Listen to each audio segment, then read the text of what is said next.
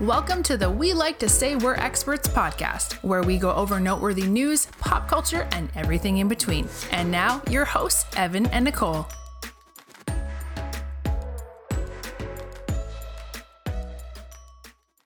Hey everybody, hope you all had a great week. Welcome back to our 4th episode with Evan and Nicole. Alright, so this week we're going to kick it off again with a few interesting news stories that we found. They're a bit out of the box, shall we say. Sure. So the first one that I have is that in Huntsville, Alabama, a fight broke out over crab legs at a buffet there, and it says it was a full-on brawl. It started with two very hangry diners who could not agree on who was first in the line for the fresh-boiled batch of crab legs. The local police said people were tossing dishes and wielding tongs as sword-like weapons. You know, I'm a huge fan of this story, mostly because, like, in some fantasy world that exists inside my brain, I would like to think that I would be part of this kind of situation, you know? There's always those times where, you know, you're waiting in line, and, like, you're first, and, like, or, like, you know, you're up near the front, and somebody cuts you, and it's like, oh, man, like, that sucks, and you, like, say something, but you're like, what are you really gonna do, you know? Like, you're not gonna, like, personally, I wouldn't fight somebody. I mean, for most things, shall I say, if I'm waiting in line, is there you know, anything like, that you would fight someone for? Well, I would say when I went to pick up a Wii U, but there were only 3 of us in line anyway, so, it's a little too real. Wii U. Yeah, Wambulance, here we go. But no, like, honestly, I can't really think of anything, except for maybe, like, Magic cards at this stage of my life. So our second story is actually about Stephen Avery of Making a Murderer fame, which we watched both seasons of on Netflix, and he won his appeal. I'm just going to read a little snippet here. Super happy for him, by the way, to preface this. Agree. So, according to the news website where I was reading the article, it said that the appeal was filed based on the bones that they found. Now, if you watched season 2 of Making a Murderer, then you'll remember this. If not, then this may be a little bit of a spoiler warning. Sorry. But from what I remember, they found, I think it was even mentioned in season 1 too, so maybe not spoiler warning, but... Is this the fire pit thing? Yeah, so like, they allege that Stephen Avery had a fire, like a bonfire that night, which he did have. Like, there are witnesses in his family that said he had that. I guess the alleged part was they said that that's where he burned the bones, and I guess from what I remember from the article and from the documentary, they never, like, the handling of the bones, there was like not a good chain of custody. I think also they didn't test them in the right way. I'll have to put a link in the show notes about like what the details are. I can't say 100% that I think Stephen Avery is innocent, but I don't think he necessarily got a fair trial, and after everything that came out after season 2 of like all the things they didn't test or didn't test correctly or didn't even bring up his original defense attorneys, it was kind of all over the place. Yeah, watching season 1, I had really liked his attorney, and I thought he was doing like a great job, and I do think like he's a good attorney. Yeah. But after seeing a lot more of this evidence and like speculation that's come out like in season 2 and now this with the appeal, I think they were just overwhelmed and they didn't hire like the right experts to do things. It was like a lot, and it's just a bad situation all around. Like, I'm not gonna get into like my personal beliefs on the matter, but everything about this entire case seems really shaky. You know, it seems more like, I know that there's physical evidence, but it still seems like hearsay. Yeah. Especially given the loose connection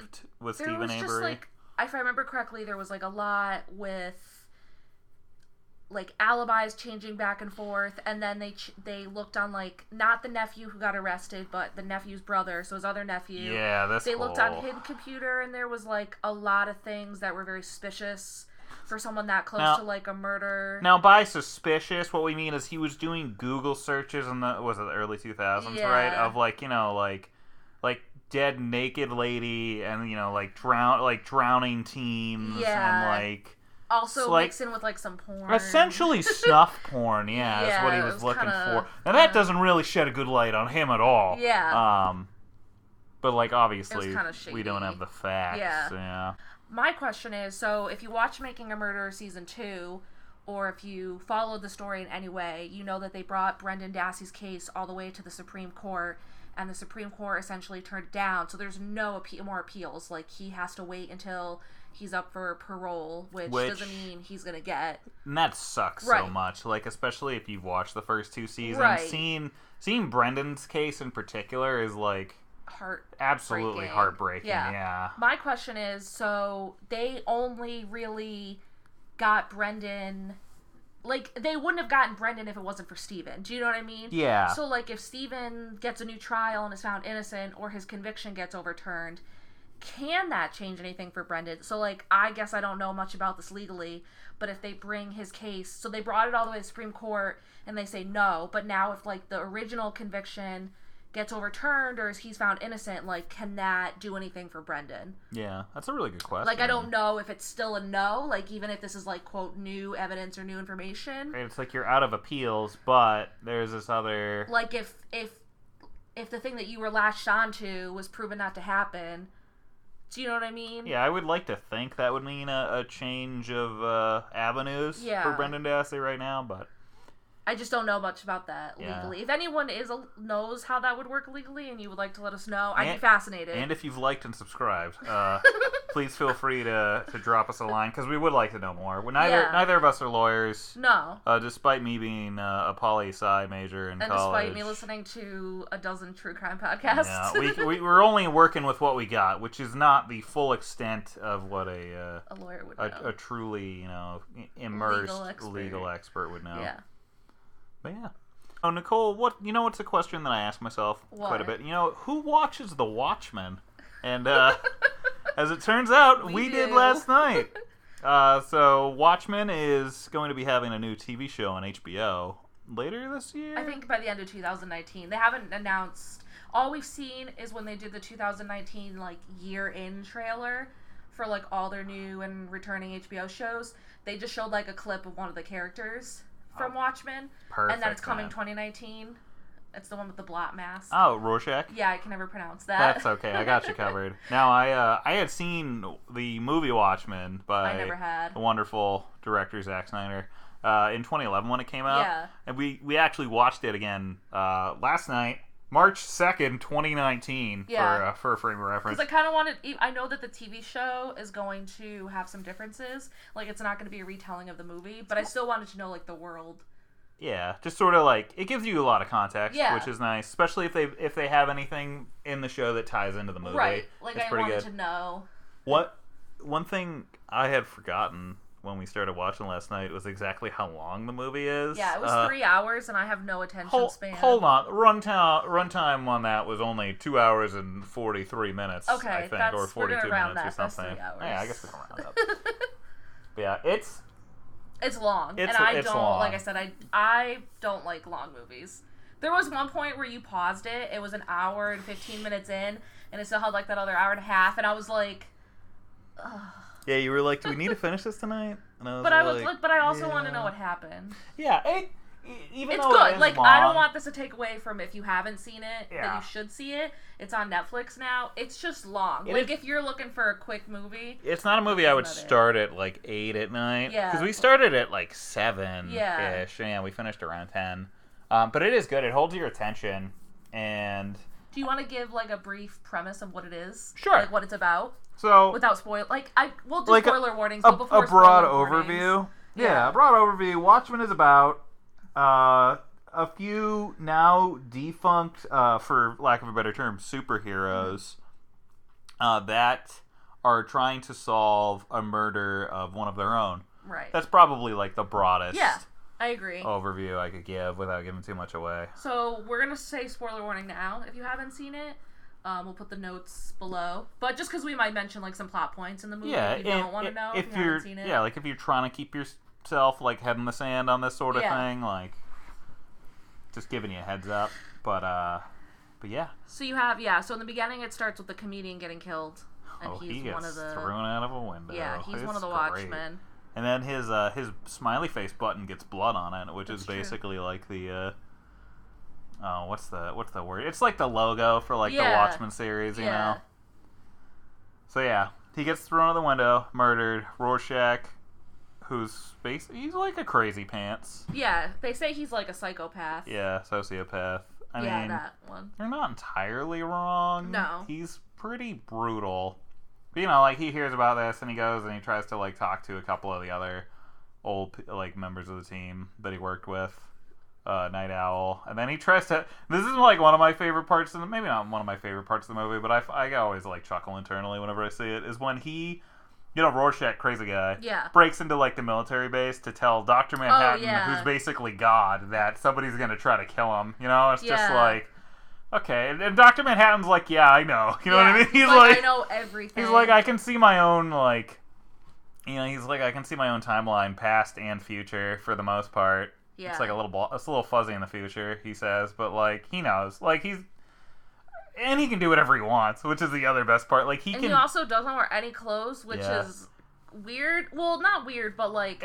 He transcended pants. I tried explaining that last night.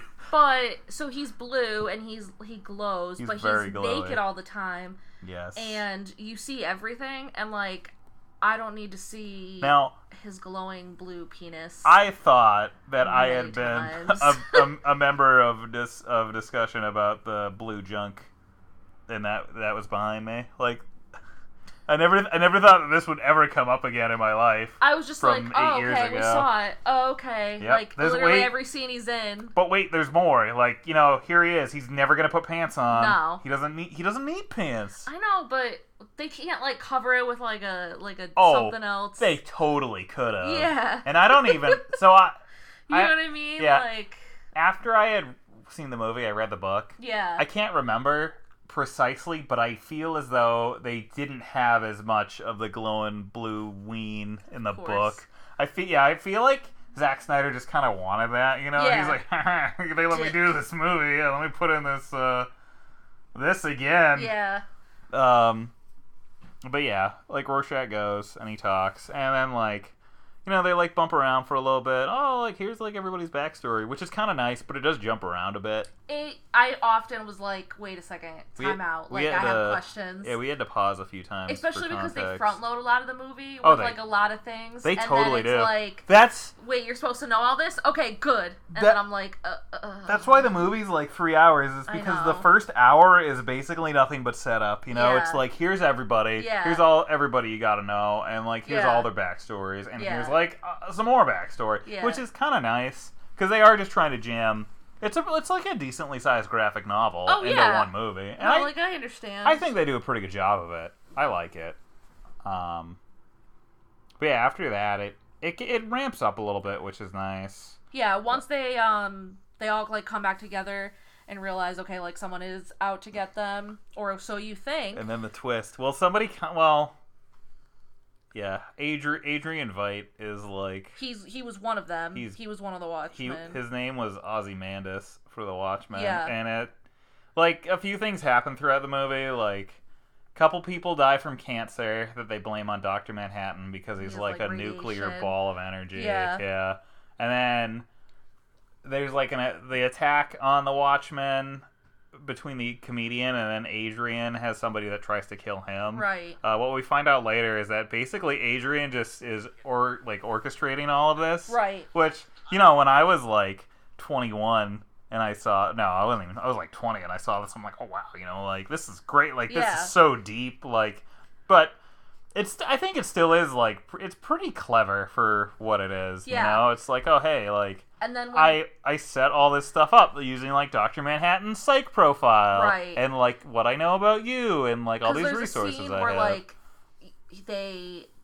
he uses like the nuke bomb to like destroy New York City. Yeah. And at that time, Dr. Manhattan, and I always forget her name, Silk something. Oh, Silk Spectre. Yeah, they're both on Mars, so they come back, and she's like, oh no, we were too late, and he's like, oh no, like, they framed me. Created by Dr. Manhattan. John. Interference. Cataclysmic interference.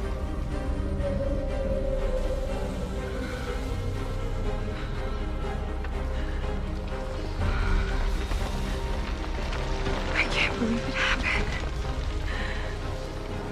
This wasn't caused by nuclear warheads.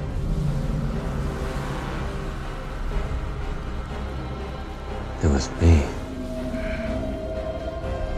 I did this. What do you mean you did this? Not directly. It was made to look like I did it. Oh yeah, one thing that I guess I somehow forgot to mention. The whole movie takes place during the Cold War. Oh yeah. So it classic Russia versus America. Yeah. But America has Dr. Manhattan, who supposedly could stop like any nukes, or ideally could stop the nukes just by vaporizing them. So when they come back from Mars, they're like, oh, like a nuclear war finally happened while we were away. And then Dr. Manhattan's like, nah, like I did this, but not really, because it's like whatever his like particle like explodey power is. Yeah. But so right before that had happened, Rorschach and Night Owl like go and they find Adrian and his like little Antarctic base, and it's great. And Adrian like tells everybody he's basically like, yeah, I like spent all this time to like get Dr. Manhattan like off of the planet, and then B, like it was like the long con. Yeah, it was great. He was like, I spent like years and like billions of dollars to like do that, make sure he couldn't see the future, get him off the planet, and like figure out how to harness his sort of energy. Right. And then they're like, like classic comic book Rorschach and Night Owl are like, oh, like we're gonna stop you. And then Adrian's like, here's the double deuce. He's like, if you had the slightest chance of altering it, I never would have explained my masterstroke to you. He's like, I set it off like 30 minutes ago. Yeah, he's like, I began the sequence 35 minutes ago, and then it's great because that scene just cuts immediately into the explosions. Right. It's perfect. And then I like the ending of it. Well, so I explained this to you last night, but the movie and the book have slightly different endings. Yeah. The way the movie ends is like Dr. Manhattan comes back. He's like about to kill Adrian pretty much, and then Adrian turns the TV on and is like, hey, look, because the US and Russia and pretty much every other power thinks you are the threat, the Cold War is over to unite against you. And then Dr. Manhattan's like, actually, you know what? That's pretty reasonable. Yeah. I'm gonna just go into outer space. He had like 1 foot leaving Earth anyways. He was kind of like, I don't like humans. Yeah, he didn't really care about humans. Yeah, so it wasn't like some big loss to him. Yeah, it's not like he didn't really care about anyone. No. Because, when you have a godlike power, you can do whatever you want. It seems kind of boring being on Earth. But, I think the ending's pretty good. I know some people didn't like it. Did you say it was different from the book? The book ending, I like a little bit more. I wish they had done that. So in the book, throughout the whole story, they have, like, artists disappear and like scientists disappear, and you don't really know why, but it's not really, they don't shed too much light on it. It's usually in passing. Okay. So then at the end of the story, basically they drop a giant squid on New York. Oh geez. Which is like, for like lack of a better explanation, it's Adrian Veidt instead of exploding like a bunch of these cities. He had a bunch of people build a replica of like whatever an alien would be. Right. So instead of uniting against Dr. Manhattan, they're uniting against this new alien threat. Okay. Which I think that holds a little bit more ground. In terms of like why everybody's joining together. I think they're both close enough. Yeah. It's basically the same thing. But I liked it. Like, I'm excited to see the series, to see like more of that universe, more of that world. Yeah, I think it'll be good. Yeah. I have wanted to know more. Yeah, so I'm excited about that. But overall, I like that movie. I kept wanting to watch that movie again. And I think it just was back on Netflix like recently. Yeah, like it was perfect timing because I own it somewhere on Blu-ray. I don't know where it is though. Because after I saw it, I was like, oh man, I gotta buy this movie. It was great. And then and now I'm like, oh hey, it's on Netflix. Also great. Yeah. Put it on. But yeah, that was our last night. So in the opening, we talked about Stephen Avery and how some people think he was wrongfully convicted, but there seems to be a lot more divide on whether this man was wrongfully convicted or not, and if he should get an appeal. But today, we're having our Crimecast episode. Hello. Which I'm Not sure why Evan agreed to let me talk about true crime stories. It sort of gave me an excuse to talk about Watchmen, which is very loosely crime. So, kinda, yeah, there's a murder, and then there's stuff. So we're going to talk about... Close enough. So the first story that we're going to talk about is another wrongful conviction case, but this one actually has like a lot more evidence behind it. So I'm going to give you guys like a little bit of a breakdown on the case and how I heard about it and why I'm mentioning this case in particular right now. So the story is about Curtis Flowers, and I believe he lived in Mississippi, and I believe it was in the 90s. He's black, and that is relevant to the case, but he was accused of killing 4 people from a job that he got fired from. The reason why this case kind of like caught national attention more recently is someone decided to do a podcast, and it was season 2 of In the Dark, where they talked about his story and that he's had 6 trials. In the summer of 1996, 4 people were murdered in a small town in Mississippi. A black man named Curtis Flowers was convicted of that crime. The new season of In the Dark will examine why this man has been tried 6 times for those murders, and why one prosecutor is determined to send him to his death. And you think like, okay, like there's double jeopardy and there's all these things where like you can only be convicted once. That's a lot of trials. Basically, he had 5 trials. They all got overturned on appeal, and sometimes in these cases where there's murder or things like that, if it gets like a mistrial or it's overturned, it's a lot of money to try these cases. DAs will do plea deals, or they just decide not to prosecute it again. Well, this one prosecutor was like, nope, I'm going to keep prosecuting it, and he prosecuted it over 6 trials. And through all those appeals, he kept getting new trials, and it spanned, I think, like I said, the 90s until now. So, essentially 30 years, right. Give or take. This guy has had, like, his limbo, his freedom, like, back and forth. Like, that's pretty crazy. That's a lot. So, this podcast comes out, and the podcast host's name, I think, is Madeline. And she uncovers that the attorney general, the district attorney, over like 25 or 26 years that he's been the district attorney, including the Curtis Flowers multiple cases, when they were looking at prospective jurors, struck black prospective jurors 4 times as much as white jurors, just solely like based on race. So it's kind of like he wasn't allowing Curtis Flowers to have a jury like of his peers, or at least like a mix of a jury. They said in 2010 that his jury was 11 white people and 1 black person, which they thought, as a little suspicious. And his appeal has been winding through the court for the past 8 years since his last 6th trial, and now it's all the way to the Supreme Court, which the Supreme Court, as we mentioned earlier, doesn't see a lot of these wrongful conviction cases. So this is like a 1 in a million. Brendan Dassey got it, and it didn't turn out in his favor. But I feel even more so than Steven Avery and Brendan Dassey, that this case, he's not getting fair trials. And this isn't even talking about the evidence or their lack of evidence in the podcast. They basically are talking about just things regarding like the gun. Like, it was very suspicious, and I would highly recommend listening to the podcast. I will put a link down below. It's just mind-blowing how much work they take into this. So the producer of the podcast hires someone for a year to spend a year of their life looking at all the juries from this district attorney's case and basically making like a graphs of them and like compiling all that data. Like that's how committed she was to like showing that this person had nefarious means. So what do you think of all this, Evan?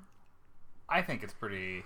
Like 6 trials, and like if it's been 5 times it's been overturned on appellate, wouldn't you as a district attorney be like, maybe this person's not guilty? Yeah, like I can definitely, like one appeal, right. Trial. Yeah. Like I feel like pretty much everyone, if you were convicted, you would try to appeal it. Right. Like unless there was like lock, stock, and barrel evidence, and you like, or you pled guilty. Right. I can see trying over and over. Yeah. And then basically just getting stonewalled by the same prosecutor, and like, it's almost like, it's basically like the judicial version of Groundhog Day, like, oh, like going to a trial again, it's like the same guy, it's like basically the same jury, but like, oh, we're gonna try. One of the other things they mentioned was that they had like jailhouse informants, and I think they had like one come up and like he came to them after like the third or fourth trial, but then like that after that one was appealed, and they went back to him, like, let's say it was like the fourth or fifth trial, and they're like, hey, like, we need you to testify again. He's like, yeah, like, I made that all up just to get out. Like, it's like, you know what I mean? Like, there's just so many like inconsistencies in this whole story that, like, could he have done it? Yes. Do I think he did it? No. But also, I don't think he's getting fair trials or due process, because that's like, enough is enough. Yeah, I feel like I'm not an expert on the courts, like, as we talked about earlier. I feel like after a certain point, like how many times do you have to appeal? How many times can you appeal? Wouldn't someone notice that, like, I don't know, that the same thing is happening? Yeah. You know what I mean? Not that, like, not by any means that it's a waste of the court's time, but I feel like it's essential, like, going back to the Groundhog Day thing, it's like the same surface level for the most part, like the same surface level evidence every time. Right. And to me it seems like a bit more could be done. I don't know by whose side. Yeah. Again, like, we don't know if he did it, but I don't know, I feel like there should be a bit deeper digging, which I'm happy that you said the podcaster hired these people to sort of investigate. Really look into it. They're not just like making claims, like, they're actually like looking at data and being like, hey, that's what it should be too, I would think. Yeah, they're actually, so I think the Supreme Court is hearing his case like in the next week or so, and then it's going to be like a period of time where like they review it before they make their decision, and the podcast actually is coming back with like 4 new episodes, so they can break down like what is happening for the viewers that follow the case and want to know, what the Supreme Court says, what it means. Listening to this case, I sometimes say, like, it gives me, like, rage. Like, it makes me so angry that things like this happen. But also, I mean, unfortunately, like, there is still racism, especially in a lot of these places in, like, the Deep South. It just is a thing. Yeah. And, like, it's not just saying that because you think, like, this person didn't do it. Like, you have data to back it up. Yes, but I'll be really interested to see what the results of this investigation are, because it definitely seems a sort of... an intense bias, shall I say. And I wonder, like, if the Supreme Court, like, let's say it's kind of the same thing with Stephen Avery, like, they could just say, like, you can't convict him anymore. But, like, they could just say, like, he could have a new trial. Well, if he gets a new trial, who's to say he's not going to be found guilty again? Who's the prosecutor going to be, Like, who's... I hope it's not the same person. Jury going to be, yeah. I wouldn't be surprised if it was, to be quite honest. But what if that's, like, one of the things they make where they vote, they're like, he needs a new trial, but, like, you can't... It's got to be, like, in a different county or something like that. That would make sense. Yeah. Give him a fresh start. Yeah. Yeah, I'm interested to see how this turns out, but it definitely seems heavily skewed against Curtis? Curtis Flowers. Curtis Flowers. Yeah. Got one more true crime... Well, actually... 2 true crime stories that are kind of linked together. Ooh, shoot. That kind of came out recently. Have you heard of the Bear Brook murders before? No. Okay. In 1985, a horrible discovery was made. 30 years ago this month, a mystery began when the remains of an adult and a child were discovered in a bag next to an overturned 55-gallon drum in Great Bear Brook State Park. So we live in Massachusetts. These actually happened in New Hampshire, and it was a very high-profile case that I had never heard of. The reason that it kind of came back into attention, national attention, was some of the solvings behind the case. So what happened was back in, I think it was the 80s, I want to say 85 or 86, there's Bear Brook State Park in New Hampshire, and there was these barrels found with 2 bodies in them. And they had been in the barrels at that point for so long. Wait a minute. Maybe do you know about this? Heard about this. They had been in the barrels for so long that they could tell it was an adult woman and like a child. Didn't know if they were related because I don't think there was DNA at this point. But like they couldn't identify them. Like they were just they were left in basically liquids, I think, to like help decompose them. So they could have been there for years. Yeah. So they like tried to identify them, and it basically went cold. Then in 2000, in a separate part of the park, 2 more barrels were found. Wasn't this not the second set of barrels? Wasn't that like 100 yards away or something? Like Yeah. it was relatively close. Yeah. I don't know. The thing is, they don't know if they were like there when the 1985 ones were there. Yeah. So a second set were found, and I think they were like a teenage girl and another young girl. At this point, I think they still didn't have DNA. In the same situation, they weren't able to identify them. So they just hoped that some cold cases would link up, but they just couldn't. So there was these 2 very similar cases that just kind of sat there for a while. There really wasn't much that they could do until eventually what happened was when DNA came along, so this is maybe mid-2000s, they were able to find that 3 of the victims were related and 1 was not. So the youngest girl that was found in 1985 was not related to the other 3. The other 3 were maternally linked or linked on the maternal side. So it could have been like a mother and her 2 girls, a mother and her 2 sisters. But again, like there's no identity, there's no anything like that. So this case again, so they're like, okay, so we found this, maybe like someone will come forward, because who doesn't know 3 people in your family are missing? But you know what I mean? Like they always hoped that like someone would be like, hey, like come forward. Yeah, I would think, you know, there'd be like a missing persons case, excuse me. That would link sort up. of like, you know, like connect the dots sort of thing. You know, like 3 people are missing from this family. So what they first did before they could like, I don't remember which one happened first, if it was the DNA or the second thing I'm about to talk about, but the second thing that happened was they were able to take, and I may be using the wrong word, but I think they were able to take like isotopes from like the bodies and say like, well, they lived like in this part of the world. So maybe they could be like, hey, like these bodies might not even be from New Hampshire. Like they might have moved here. So like it's not going to link up to a New Hampshire missing persons case. In 2017, they held a press conference and they were able to say, we think we know who these women are, but we're not 100% sure. But we found who killed them.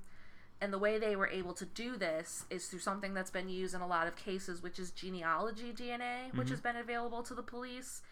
And they were able to see that one of the girls, when they like ran her DNA through like a genealogy database, she was related to like this convicted serial killer. And they were able to like piece his life together and see that he did live in New Hampshire. He was around people that were described to be the victims. This was also a podcast, which is how I heard about it, called Bear Brook, so I will link that below. It's, I think, only 6 episodes, so it's very short. It just kind of like cut to the chase of each episode.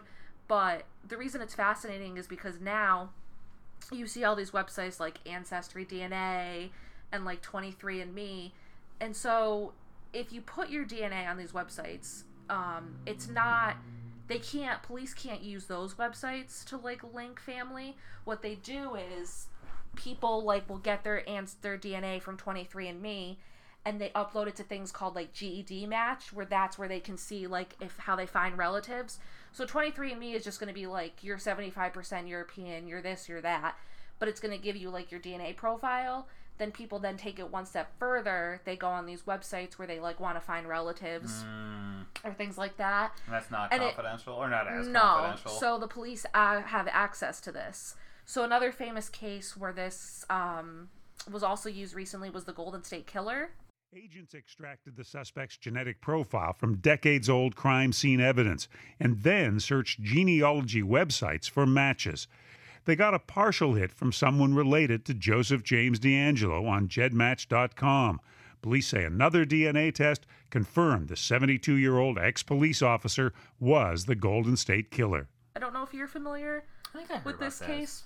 It sounds familiar. Yeah, Patton Oswalt's wife, before she passed away, wrote a book. This man had, I think, raped 50 women and killed, like, I want to say at least a dozen people in California in, like, the 70s and the 80s. And then it just kind of, like, he stopped. And they knew it was one person because the DNA, when they did get DNA, like, it kept, they retested, like, all the DNA in the 2000s from these cases. And that's how they were able to, like, see that they had one big, like, serial killer. But they weren't able to find a DNA match. Like, he had never committed a crime where his DNA had been taken. So in 2000, I think it was late 2017, early 2018, they were like, well, let's try this GED match, or these websites where people are uploading their DNA, and if he has a relative, we can try to track him down. So I think they found his granddaughter, or, like, some female, like, great niece or something like that. She had been one of these people that put her DNA on there. He's probably like, got him. Yeah. So they surveilled her for a while, and they're like, okay, we know we're looking for, like, the DNA can show, like, okay, it's a white person. So that we want to look for, like, an older male, because he has obviously had to be alive during that period. So I think they followed her for a period of time, and they found, like, this guy who was her grandfather, or, like, her great uncle. And they ended up getting a warrant for, like, his DNA, and they took, like, his DNA out of the trash or something. Clever. Yeah. I think, and if it works, it's super helpful. I think I remember reading that, you know, people are like, oh, is this legal? Will, like, courts upheld it? Or, like, will they say, like, no, people can't use it? And every time they say, listen, like, these are cases that have to be solved. And as a criminal, you don't have privacy. I don't want to say it's, like, verbatim what they said, but these cases are being like, their upheld. Level of rights are different. Especially when you raped, like, 50 people and murdered, pretty, like, over a dozen people. Pretty terrible right there. That book, I will try to find the name of the book and put it in the show notes.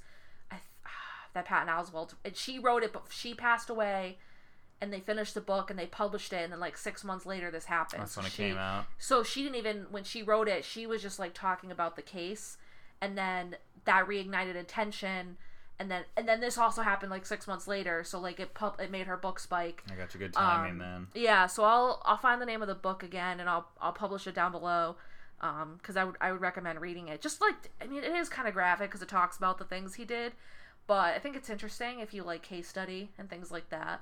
But I think it's a whole new era of criminal justice that we're coming into with, you know, this is the thing the police are using. So, like, your DNA, you may have been careful where, like, you've never, you know, been put your DNA in the system as, like, far as, but if your family member wants to find their distant cousin. I've been bald my whole life, and I always wear gloves wherever I go, you know, and I always, like, take everything with me. Yeah. But if, like, you left your DNA at a crime scene, and then, like, your cousin tries to find their relatives. Yeah, it's, like, just takes one little slip up. That's really all it is, too. It's just the minutia that, you know, forensics can get into now is, like, pretty mind-blowing to me, where they can, you know, oh, we found, like, one eyelash, you know, on this scene, and then we can take all these steps to trace that one thing that nobody would have thought about for the most part, to, you know, trace back and find whoever did whatever crime it was. I remember in the Bear Book podcast, they were talking about this woman, I think in, like, the 4th episode. She was, like, one of the first investigators to really think of doing this, and I don't remember her name. I'll try to find it, but she basically, like, came up with this technique, and they've used it like 30 or 40 times. I think just Bear Brook and Golden State Killer are just the most famous ones that have come out recently. But I think, listen, if it can help find serial killers or violent criminals and get them off the street, I'm all for it. Or, like, give closure to cases. We need it. Yeah. I mean, especially when it comes to, like, violent crimes, I think it's needed. Yeah, if we have that sort of technology, I feel like we should use it. Yeah, people should have their rights. I was talking about Stephen Avery and Curtis Flowers, that their rights as far as fair trials weren't being upheld. But, you know, on the other side, you know, if you're committing violent crimes and you're leaving DNA, but we just can't link it up, but, like, we find, you know what I mean? It's like, you left your DNA in the first place, like, your right got terminated. I feel at some point there's like a forfeiture of a certain level of rights. Yeah. Not to say that we should go full, you know, Minority Report by any means, but I feel like if they have your DNA, and if they're, you know, like, is a smoking gun, right, and you can be connected, right, then I feel like every available avenue should be used to make sure that you can't do it again. Yeah. We'll see. We'll see if it connects. I think there was something I read that said, like, they want to go back now and, like, look into cases like the Zodiac Killer. Like, it was never solved, but, like, they have DNA. Should they, like, upload that and see, like, if they could... I mean, he could be dead, but, like, is it worth it as far as, like, bringing closure? Would they know? Could they find out? Yeah. I think it's worth a that shot. Kind of thing. So we'll see. If it comes up again in any famous cases, we'll mention it, anything recent, but I think it's fascinating. Yeah. But I think that's all that we have for today. Before we wrap up, I wanted to give a special shout out to a couple people that have been sharing our podcast on Facebook, and that's Kirsten, Nicole, and Michelle. They've been kind of our podcast MVPs. And if you we do have a Facebook page and an Instagram page at Experts Podcast. Feel free to like and subscribe. Thanks for listening to our show. Make sure to like our Facebook page through our link in the show notes or by searching We Like to Say We're Experts on Facebook. See you next time.